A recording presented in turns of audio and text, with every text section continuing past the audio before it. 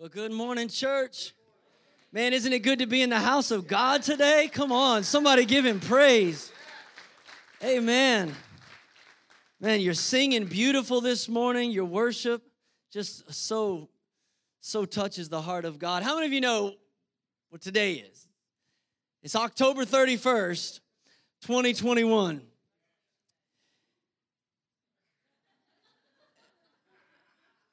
October 31st, 2021 means one thing. It's a Sunday. Come on, it's the Lord's Day. Somebody just ought to just give God some praise today. Listen, I know there's some people out there that think like, oh no, October 31st, that's the devil's day. Let me tell you, Jesus said all power and authority has been given unto me. He didn't leave any days on the calendar for the devil to pick from. Amen. They're all his. They're all his. This is the day the Lord has made. I will rejoice and be glad. And I knew somebody in the 10 o'clock service knew the rest of that scripture. Well, today I want to get right into the word with you. I'm concluding a series we've been in for the month of October. And let me just begin by saying, being called a Christian in 2021 can mean a lot of things. Depending on who you're talking to, it might all of a sudden identify you with a particular political persuasion. When you say I'm a Christian, people might make assumptions about your stand on hot topic issues like abortion. It can run the gamut of all kinds of things when you say I'm a Christian, but it can also mean nothing. There's a lot of people that say I'm a Christian, and you might as well do nothing more than check the box on the census because there's no evidence of any difference in their life. But can I tell you, I don't know if you knew this or not, but when Christians were first called Christians, they didn't come up with that themselves. It was actually a derogatory term. It was something that their enemies said about them. They saw the way they were acting, and essentially what they were saying when they called them Christians, they were saying, you're like little Christs. And so the church took that offense and realized what a compliment. Isn't that the best offensive thing anybody could say to you? I can't stand your guts. You're just like Jesus. Yes.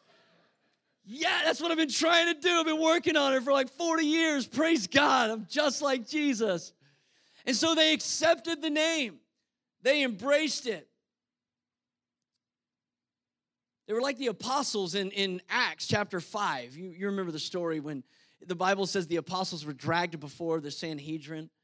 And they were told not to preach in the name of Jesus. And they were actually beaten publicly, flogged. And I love this picture of their heart of the first century church. It says in Acts 5:41, the disciples, they departed from the presence of the council who had just beaten them, rejoicing that they were counted worthy to suffer shame for his name. Can I just remind all of us, it's a good thing to be called a Christian still if it means you're acting like Christ. That's a good thing to be called. But that word Christian is only used to describe the church 3 times in the New Testament. There's another word that's used over 60 times to describe the people of God, and it's the word that's been on this screen all month, saints. We are called to be the saints of God. It's who we're called to be. The Greek word is hagios, and it means set apart. So we are a people that are set apart for the purposes and the work of God. If you're a follower of Christ, hear this, you are called to be a saint.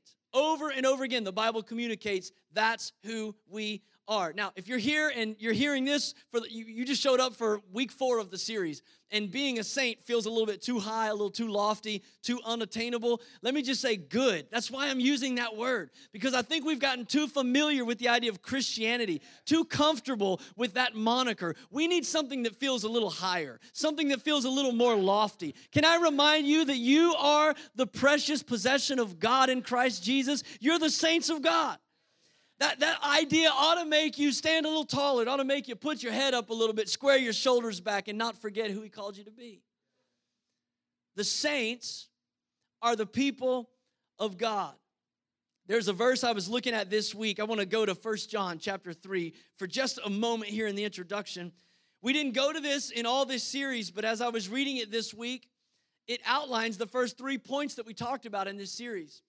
1 John chapter 3, John the Beloved writes in verse 1, he says, "See what great love the Father has lavished on us, that we should be called the children of God, and that is what we are." What a great verse to remind us that we are the saints of God for one reason, because God the Father has lavished his great love on us. You're not a saint because of your good deeds. You're not a saint because of your benevolent kindness or your sacrificial generosity or because somebody testified about a miracle that you performed. You're a saint because of the loving kindness of God, lavished upon you. Now look at the next part. It says, the reason the world does not know us is that it did not know him. I don't know what that does for you, but that encourages me because I've had some people that got me wrong. I've had some people that have called me things that didn't really line up with who God says I am. But John is saying in this moment, even if the world doesn't get it, you're not a saint because of their opinion of you. You're a saint because who God says you are.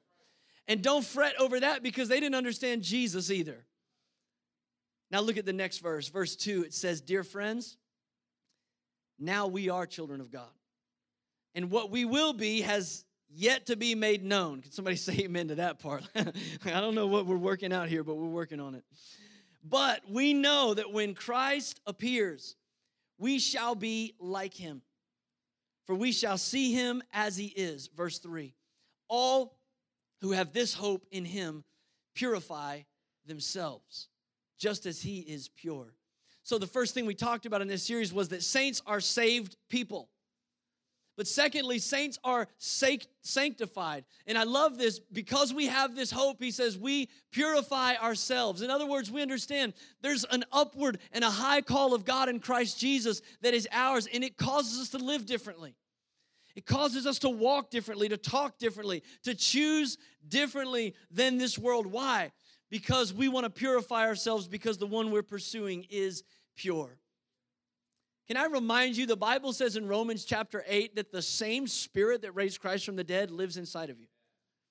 Talking to Christians right now. This is not like a general kumbaya feel-good moment for the whole world. It's only true about the saints. But if you're a saint, if you're saved, the same Spirit, Romans 8:11 says, that raised Christ from the dead dwells in you, and it will quicken your mortal body. And the very next verse says, "Therefore, brothers and sisters," I almost said brethren. I almost went King James on that one. I had to reach way back. I was feeling spiritual. "Dearly beloved," he said, "you have no obligation to the sinful nature." That's what it means to have the Spirit of Christ living on the inside of you. So for all the other young people out there that are believing the narrative like, well, we're just going to sow our wild oats and then we'll grow up. No, that's not true of you. You're a saint. Middle schoolers, you're a saint. College students, you're a saint. You have no obligation to the sinful nature. None whatsoever, because the Spirit that raised Christ from the dead dwells inside of you. So saints are saved people, but saints are also sanctified people. And here's how we've said it many times. We don't claim to have sinless perfection, but we are moving in a sinless direction. So to be a saint doesn't mean you've already received a halo and wings and a white robe. It means that you're being perfected into the image of Christ Jesus. And then the next thing we talked about in this series was the reality that saints are seekers. That we're on this earth with an incredible privilege. Listen, Jesus came down from heaven to usher in a kingdom. And then he ascended back up into heaven and he gave his saints power of attorney. That's what he meant when he said, "In my name, you'll cast out demons. In my name, you'll lay hands on the sick and they shall recover. In my name, you can speak to this mountain and it shall be moved." Can I tell you today, God has a purpose for the saints, and it's not to pray for believers after you're dead. God's purpose for the saints is to intercede for the believers while you're living. That's your purpose in the earth. He's called you his saints, and he's given you an assignment. That's why when Jesus taught the disciples how to pray, he said, say this, say, your kingdom come and your will be done. Well, where's the kingdom supposed to come? And who's his will supposed to be done through? It's through us, the church, the saints, on the earth as it is in heaven. Last week, I talked about the reality that saints are singers. It's what we spent a lot of time doing this morning, singing unto the Lord, bringing our worship. We got that beautiful picture. We just sang about it out of Revelation 8 where it says the prayers of the saints rise like incense before the throne of God. You know, there's a verse in Philippians 2 that says one day every knee will bow, every tongue will confess that Jesus Christ is Lord to the glory of God. I can't wait to see that moment when I don't know much about what the devil looks like, but I do believe he has kneecaps. And I can't wait to see that day when every knee shall bow and every tongue shall confess that Jesus Christ is Lord. But can I tell you, until that day, it's on the saints to lift up the name of Jesus. That's our job. In fact, there was a moment in Jesus' ministry when the crowd began to worship him. They began to worship him, and all the religious leaders, they didn't like it too much. And they said, Jesus, you got to stop. You got to stop these people. And in that moment, it's in Luke chapter 19. I want you to see this on the screen behind me. It says, some of the Pharisees in the crowd said to Jesus, teacher, rebuke your disciples. I tell you, he replied, if they keep quiet, the stones will cry out. In other words, I will be praised. And if the saints are silent, the stones will take their place. I don't know about you this morning, but I have no intention of being replaced by a rock today. Ain't no rock gonna cry in my place. He said, even the stones will worship me. So listen, maybe you're wondering, you're here this morning in a packed 10 o'clock service and you're watching people sing and lift their hands. Why do they do that? There's one reason. We don't worship expressively because it's our church culture. We worship expressively because it's the Bible culture. The Word of God says, shout unto God with a voice of triumph. Clap your hands, all you people. Shout unto God with a voice of praise. We are called as the saints to minister before the Lord. Hebrews 13 says that we bring the fruit of our lips, the sacrifice of praise. So we sing to the Lord. Now today I want to tell you one more thing about saints. And this is not an overstatement to say this. If you miss this, you missed our whole purpose. And it's simply this. The reality is everything I've said so far about the saints can be accomplished in the house of God in the 10 a.m. service. And that's awesome, by the way. Thank God for the church. Thank God that there's a place that's been set apart, consecrated as the house of the Lord where people can be saved, where they can be sanctified, where they can seek the Lord in prayer, where they can sing unto God. Anybody excited to be in the house of God today? Amen. I thank God that there is a place where the Spirit of God can lead me from where I am to where God wants me to be. But if everything that God's called us as His saints to do and to be can be accomplished in the fellowship of the believers, then Jesus would have raptured us out of here a long time ago.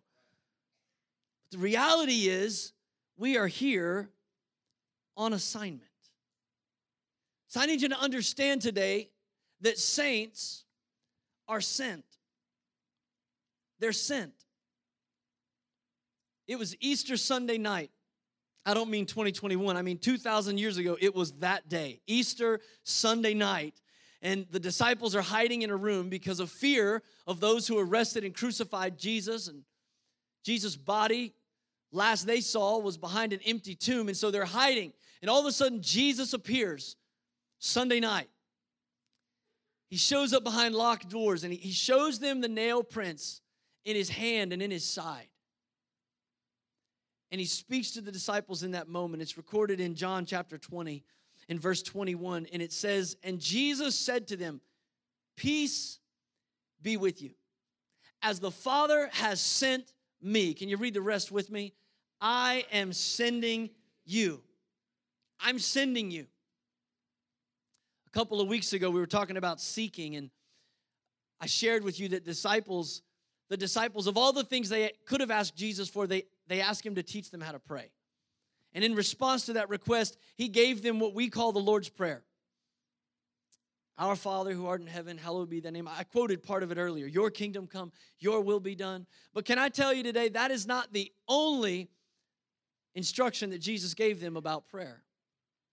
In fact, in the same gospel, in Matthew's gospel, a little bit later, Jesus gives the disciples his prayer request. Now, every week we take prayer requests. People fill out those cards that are in the seat backs. We take time on Wednesday night to pray over the needs in our church. How many of you think it would be a good idea as believers, as followers of Jesus, to know what his prayer request is? He's got one. It's in Matthew chapter 9. Verse 36 says, when Jesus saw the crowds, he had compassion on them because they were harassed and helpless like sheep without a shepherd. Then he said to his disciples, the harvest is plentiful, but the workers are few. Here's his request. Ask the Lord of the harvest, therefore, to send out workers into the harvest field. Would somebody just say, send out? This is Jesus' prayer request. He didn't say the harvest is plentiful, so ask the Lord of the harvest to change the political climate of the culture. He didn't say, ask the Lord of the harvest to push back the people who have a militant agenda against the church. He didn't say, ask the Lord of the harvest to go and soften hardened hearts so that they'll be open to the gospel. He said, in fact, there's nothing wrong with the harvest. There's plenty of harvest. The problem is we don't have enough harvesters to be sent out to collect the harvest. Thank you, Pastor Chris.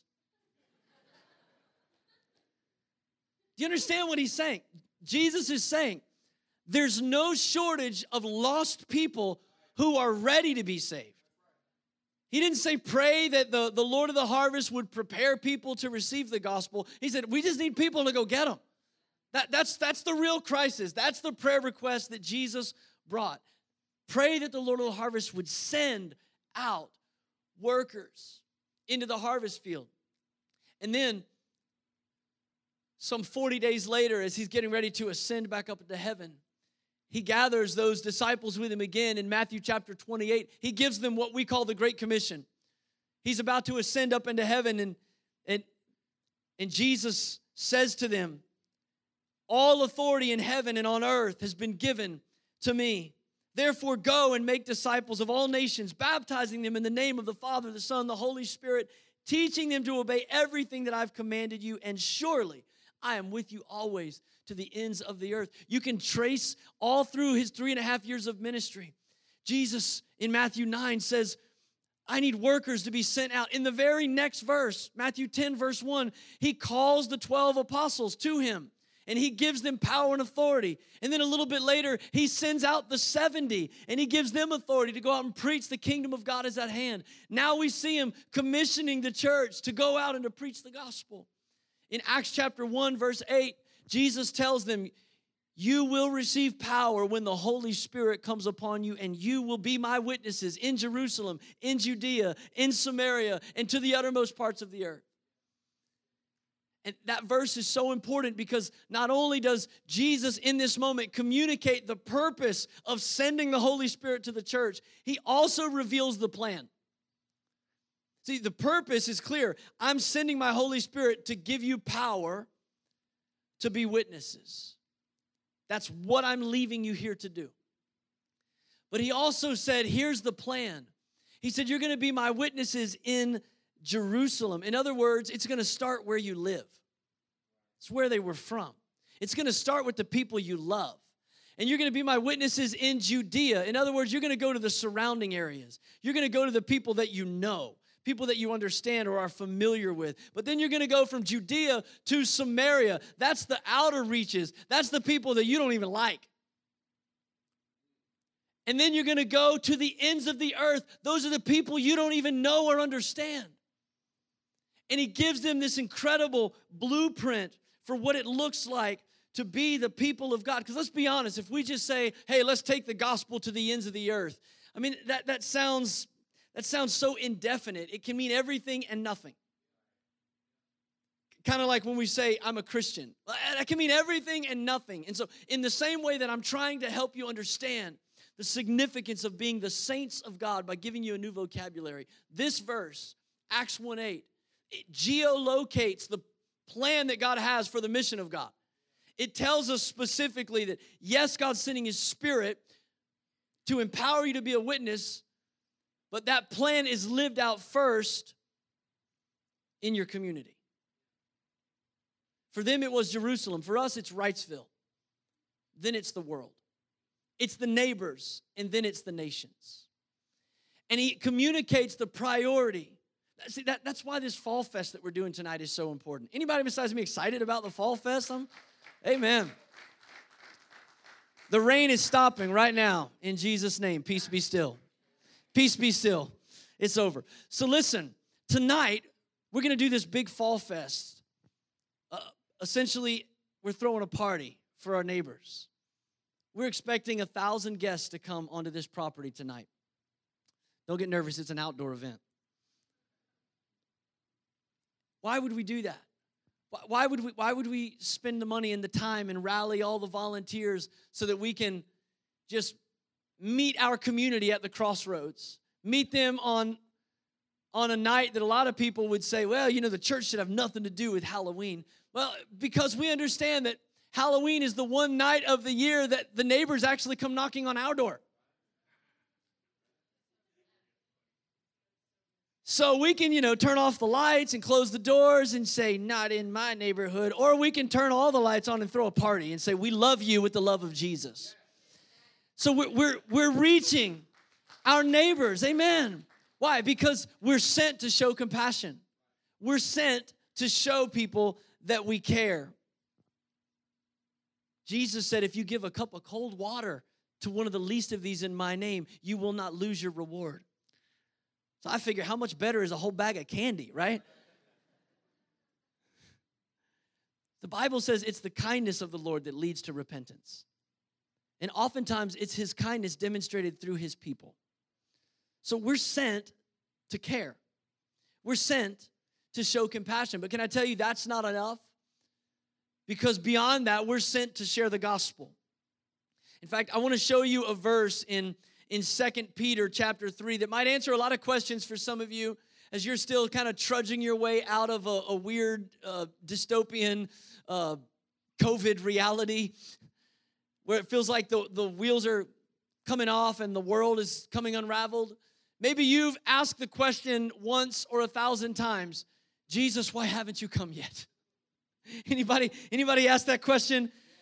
You just get up, you look at your news feed, and you just say, come quickly, Lord Jesus.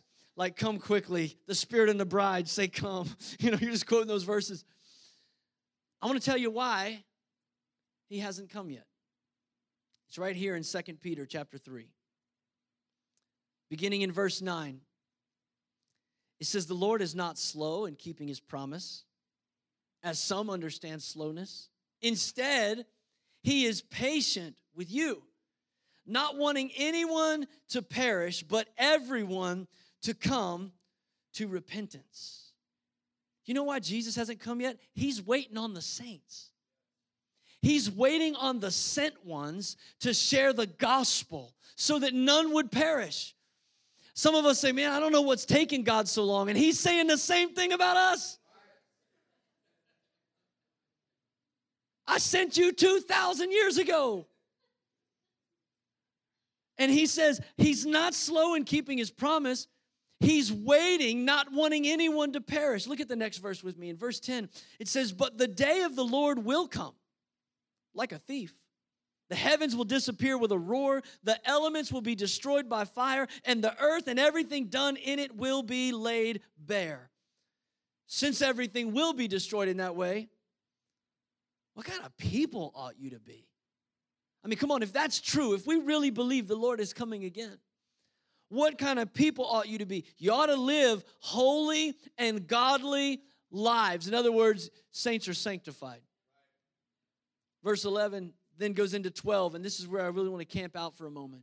He says, as you look forward to the day of God and speed, it's coming. That's why it's appropriate that we sang that song earlier. There will be a day when every tear will be dried. There will be a day where there's no more sickness. Oh, how I long for the day, Lord, when you appear. We ought to long for heaven. We ought to anticipate the day of the Lord's coming. And he says, as you long for the day of God and speed its coming. I don't know if you knew this, but you can actually speed up the coming of the Lord. That's what he's saying. So how in the world do we, the saints of God, speed the Lord's coming? Well, Jesus himself answered that question. In Matthew chapter 24, Jesus is on the Mount of Olives, and the Bible says in about verse 3, the disciples came to him and they said, Lord, what's it going to look like in the day that you come? What's it going to be like in that moment? What's going to happen on that day? What'll be the sign of your coming at the end of the age? And in Jesus' response to the disciples about when he's going to come, he said in Matthew 24, verse 14, and this gospel of the kingdom will be preached in the whole world as a testimony to all nations, and then the end will come.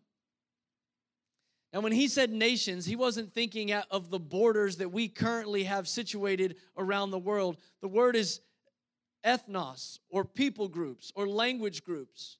Did you know there are tens of thousands of language groups that have never had the gospel presented to them one time in their language?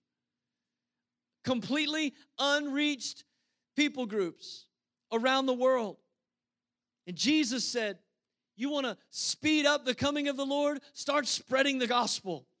Because when this gospel is preached to every people group, the end will come.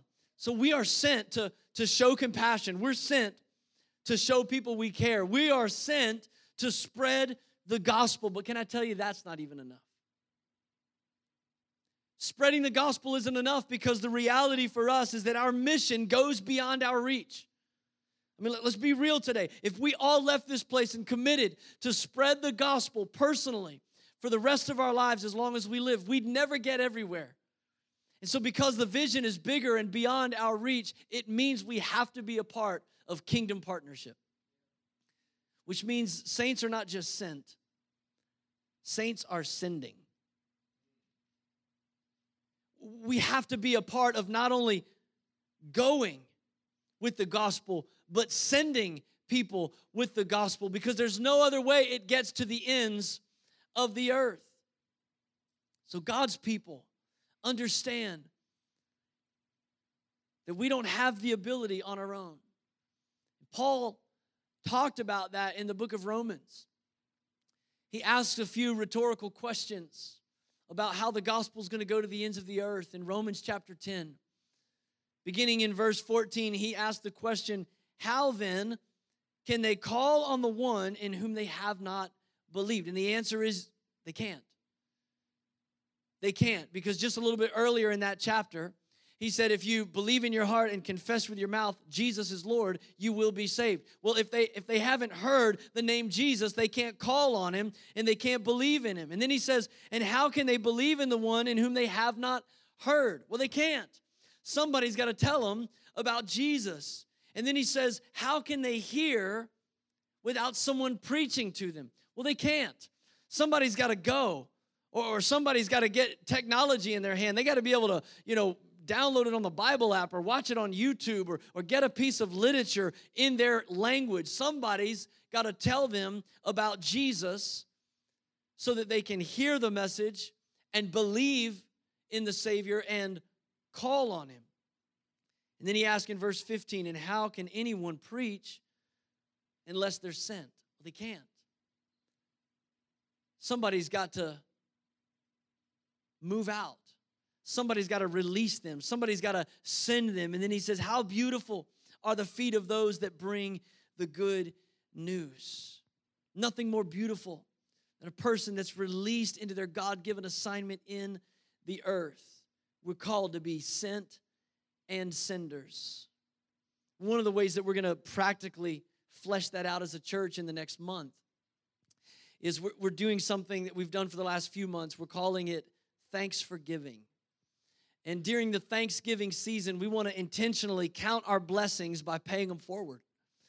As a church, we want to bless people with care and compassion. One of the ways we're doing that is through a project called Project Toy Box.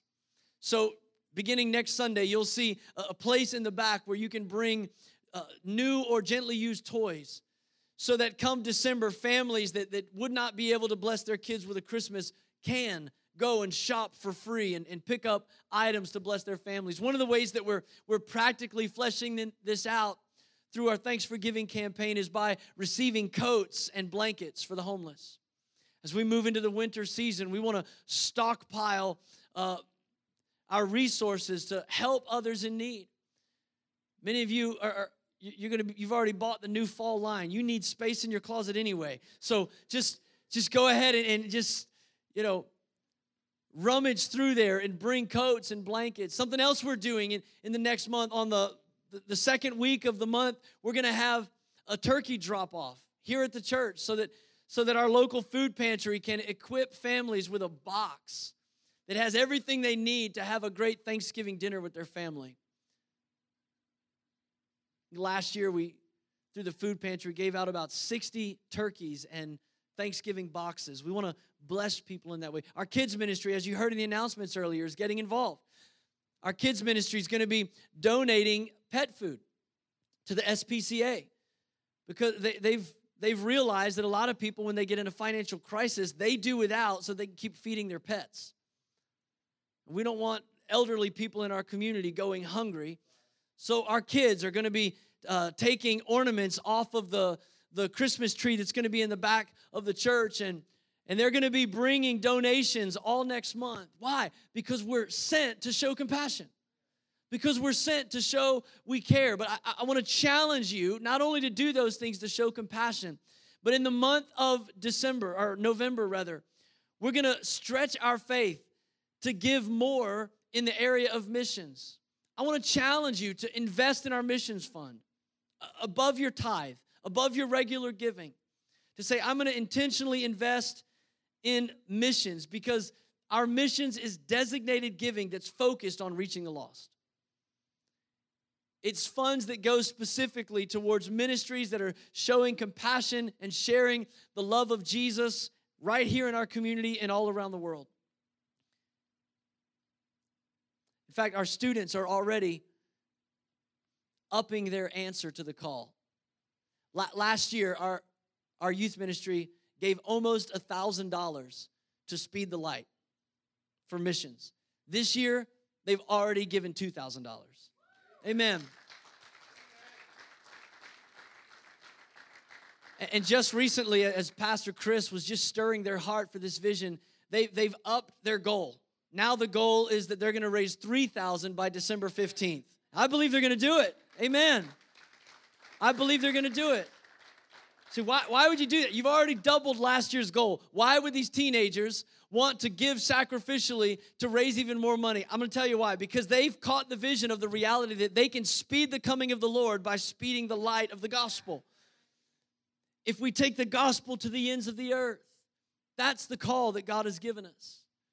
As a church, we've set a goal of giving an additional $10,000 during the Advent season to missions. Above our financial contributions that we're already committed to our missionaries, we want to give an additional $10,000. Why? Because there's one reason that the saints are still on the earth. It's because we're sent. We're a sent people. We're on assignment. Can I just tell you, the primary reason that we exist in the earth today is to advance the kingdom of God. And the moment that mission is accomplished, we're gone. We are out of here, caught in the twinkling of an eye. He said clearly in his word, and then the end will come. And as you look through the gospel story, everything we see about Jesus calling us is a call to action. It's a call to action. I'm going to ask the worship team to come back as we get ready to land the plane here on this service. But let me just remind you of what Jesus said in the beginning of Matthew's gospel when he first started his ministry. The invitation to the apostles was, come and follow me.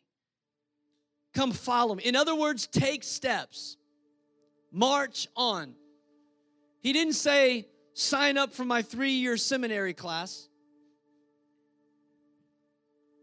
He didn't say, attend my workshop. He didn't say, just sit there and listen to me. He said, I'm moving. I'm advancing my kingdom agenda. You want to go with me? Follow me. His opening invitation was march on. And then when you get to the end of the Gospel of Matthew, chapter 28 and verse 19, he gives his final commission, and it's go. Make disciples. In other words, I'm calling you to march on, to follow me, and now to go. And that's what it looks like to be the saints of God in 2021. We're marching on. We're marching on. We're marching on. We're marching on. We're marching on. Until one day, we march in. And when the saints go marching in, oh, when the saints go marching in, oh, how I want to be in that number. Anybody else? When the saints go marching in. But we never stop advancing. We never stop moving his kingdom forward. Would you stand with me all over this room?